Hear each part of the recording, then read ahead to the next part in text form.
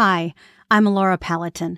Welcome to the Practically Spiritual Show, where we break with religious and cultural indoctrination and we create our own personal spiritual path. In this episode of the podcast, we're going to dive into what happens when we die. I know that's a topic that can be scary and difficult, but I think that our expectation of death can very much influence how we live. And I believe that my journey through my expectation of death could be very helpful to other people because I see a lot of people who have a lot of fear around this. It's just not necessary. So let's listen to the theme song together and then we'll get right into it. Welcome to the Practically Spiritual Show. Together we will learn, laugh, and grow. Break indoctrination, rise above our nation, and soar.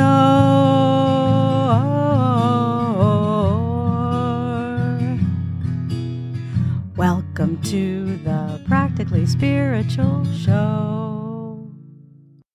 We're here, at least in part, to experience through bodies. You know this. You've laid down on a warm day and felt a cool breeze and noticed how delicious it felt. You've melted into a loving embrace. You've savored wonderful foods. You've gazed at unimaginable beauty. You're doing the thing you came here to do, to enjoy life.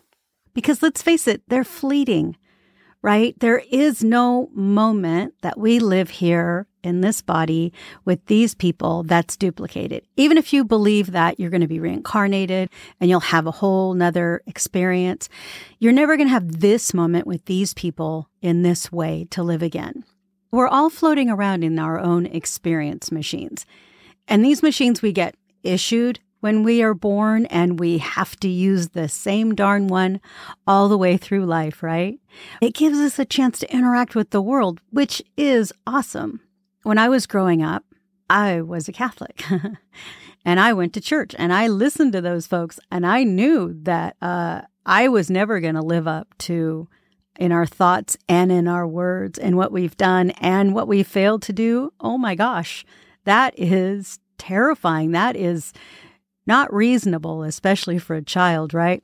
And they trot you off to confess your sins. And even if you couldn't think of anything, like you don't want to disappoint the priest, right? Many different cultures have different views on death. And some are lovely and some are absolutely terrifying. Unfortunately, I started my life in one of the scarier cultures around death. But my expectation of death has greatly evolved through my life, and I'm very much at peace with it now. And I hope that what I have experienced and what I believe to be absolutely true can be helpful for you too if you're having some of the fears like what I grew up with. So I do remember being in a body before. I remember being a very old woman waiting for a train to come. I couldn't remember where I was going. I had this very odd sensation of sitting there with my suitcase and I had a ticket in my hand, and I knew that as soon as I handed that ticket to the person that took it when I got on the train, I would get to the right place. And I had this very confident belief that someone would be waiting for me there. I believed it to be a son, but I also realized even in that moment that I wasn't sure, and that didn't matter. I felt safe. I felt comfortable. And I thought it was very interesting in this vision that I could remember my whole life up to the last few years, right? So I could remember being young. I could remember getting married. I went through this whole past life, this whole experience of somebody else. And I was only about 7 years old when I had this vision. So it really impacted my life. I already knew what to expect in a weird way, right? Like, I had this idea that when I was an old woman, I would feel differently about things, that my life would be different. And I think that influenced me all the way through life. There's an expression where we say, what would you do differently if you knew what you know as an older person when you were young. And I just had this kind of bizarre experience, right, of knowing what an older person would know and carrying that all the way through life. So while I did find the religion terrifying and terrorizing, I also had this idea that I had been here before, and I started over in a new life with a new experience and a new body. So I guess I had that idea in my head that that was definitely something that could happen again. When I was in my 30s, I had my third child. And from a very young age, basically as soon as he could start talking to me, he told me about his old family and his past life. It was very interesting because he just spoke about it like it was the most natural thing in the world, right? He pointed west and said, that's where my family came when we moved from Alaska to California. Another time we were at a store and he picked up a pinwheel and he told me, this is the kind of tool my old dad used to measure California. Remembering that his mom, this woman that he loved, had blonde hair, he used to kind of attach himself to blonde-haired women. And I thought it was really sweet that he could soothe that part of his heart that was just so sad and heartbroken that he could no longer be with somebody that he loved. It was very interesting, and some of the details were chilling. He told my mom about his old grandma living in Alaska and describing a home that they could physically move when the tide changed. And my mom thought that was really interesting, but kind of proof that it was just something he was imagining until they went to Alaska. And my mom saw those buildings, those little huts that they actually move around when the tide changes. Between my experience of remembering what it was like to be an old woman and my son's experience of remembering so vividly his most recent past life, I don't feel like this is a one and done. But I do feel that it's extraordinarily precious, that any one of us could be leaving at any time, treasuring the time that we have together, seizing on opportunities that we may have to help one another. For instance, me doing this podcast because I feel that it's my opportunity to help you. And that's why I keep doing it. It's something I feel called to do, something I'm able to do. I have the tools and I can do it, right? And if I can make anybody's life easier, if I can help somebody feel seen, then to not do that, to me, is just a missed opportunity and incredibly sad. Valuing who we get to spend time with every moment, just all the little opportunities that present themselves, they're all precious because we're all here for just a little while. In a lot of ways, being a spiritual being, having a human experience is kind of like being at a party because all parties have different vibes, right?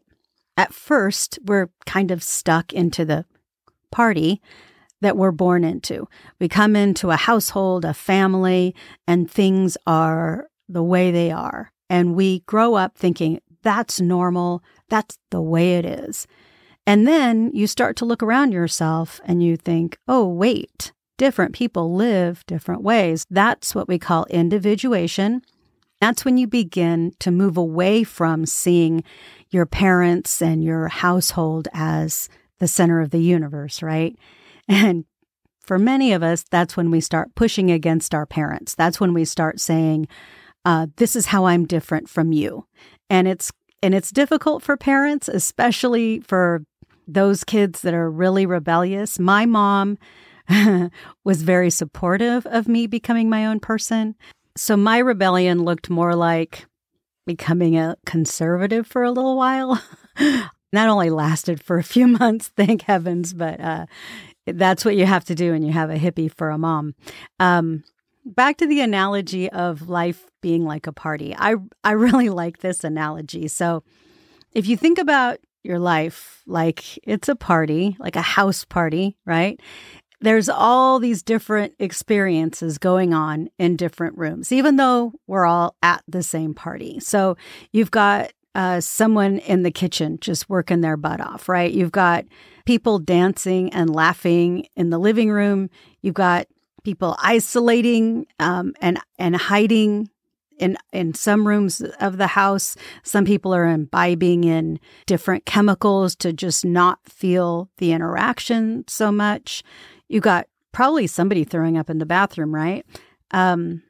Someone else maybe hiding with a friend in a back bedroom. Maybe somebody they came with, maybe somebody they didn't. And then you've got the guy that's hanging out barbecuing in the back. Everybody's kind of doing their own thing, even though we're all together at this party at the same time. And everyone has an opportunity to make a difference at the party you've arrived into. Sometimes we choose the situations that we're in. Sometimes they are chosen for us. It's really challenging to see the logic and the benefit of those situations that we perceive as being chosen for us. However, I honestly believe we all have an opportunity to make a difference. We can make a friend. We can say a kind word. Maybe you get a chance to play an uplifting song. There are just so many ways to make a difference and make your life better and in that action. Because every time we step out of our comfort zone and do something that's hard, that's difficult, that has a learning curve, somebody is watching. Somebody sees you learn a new skill. Step out of what's easy for you. Take a risk. And so not only do you have the benefit of whatever you learn, but you also get to know that what you are doing is teaching somebody else, right? So back to death.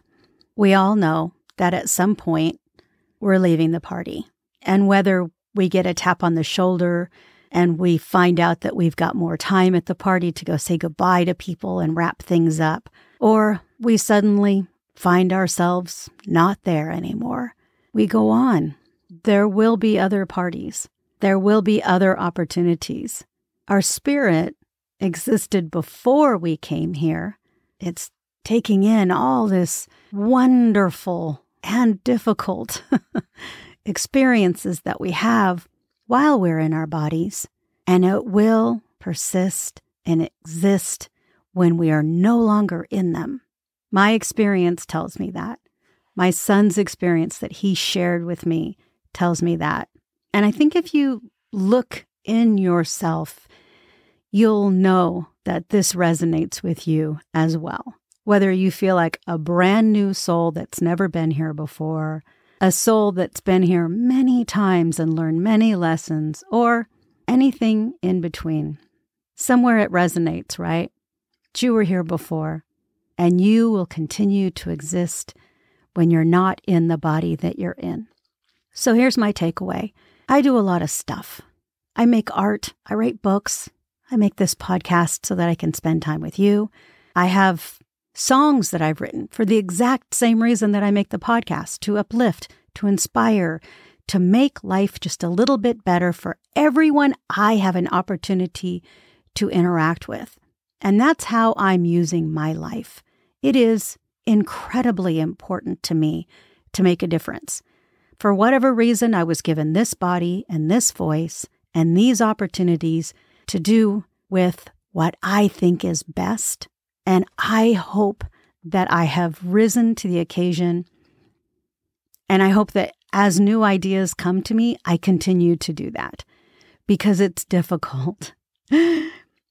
Because it's weird, right? I mean, who starts a podcast just because they want to reach other people and help them feel less alone about being intuitive empaths and breaking indoctrination and finding our own spiritual path? That is not something I grew up hearing about, but it's central to who I am. And it's so important to me to help other people see that it's good and it's the way forward for humanity to become spiritually evolved, to become truly enlightened. We cannot continue to rehash what has been done for generations.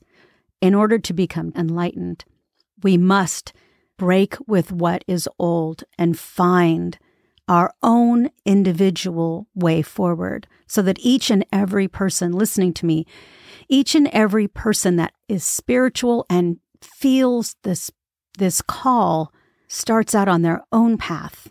And that's why I'm here, to support you in finding your own path. And that's what living a life is. It's being given a box of tools, a body, and loving people to fill your life, and challenging people to help you learn lessons, and so much more. So yes, this life will end. And I do believe there will be another, but whether there is or isn't, you and I, we're here together right now, right? And as you look around you, you'll see all the other people that you get to be with and interact with. So here's your choice. How are you going to use your life? Are you going to make things better at the party that you happen to be attending? Are you going to offer to help and uplift? Yeah, we can't always do that, right? And even when we are struggling and we're fighting hard through some difficult emotions, we're still role modeling all the time, right? I've gone through some incredibly difficult times. And sometimes all you can do is put one foot in front of the other. But I remembered seeing other people who went through difficult times. I remember seeing them put one foot in front of the other. I know what that looks like because someone did it first. And that's what we're all doing for each other. We're just putting one foot in front of the other and loving one another. I don't think there's anything better. This brings us to the end of another episode of the Practically Spiritual Show. I hope you enjoyed it. I hope you found something of value. If you know someone who you think would like my show, I would be incredibly honored if you'd tell them about it. I try to make it really easy to reach out to me. I have a website for this show called thepracticallyspiritualshow.com. So that's all run together. And I have a website just for me and my artsy stuff, laurapallatin.com. I'm on Instagram, Facebook, TikTok, and Threads. I'd love to hear from you if you have an idea for the show. I so far have come up with ideas on my own, which has been really fun. But once I start hearing from you guys, that'll be really rewarding. I'm also working on a newsletter, and it's my hope that we can create a community of people who are building their own spiritual practice, their own lives, so we can all share information. I think that would be really neat. So reach out to me on any of the platforms that I've mentioned already, and I'd love to hear from you. Remember, dear ones, until next time, take care of yourselves. And there is no them. There really is only us. Thanks for listening to the Practically Spiritual Show. I mean it. Thank you so much for sticking around to the end. It means so much to me. I love you. See you next time. Bye-bye.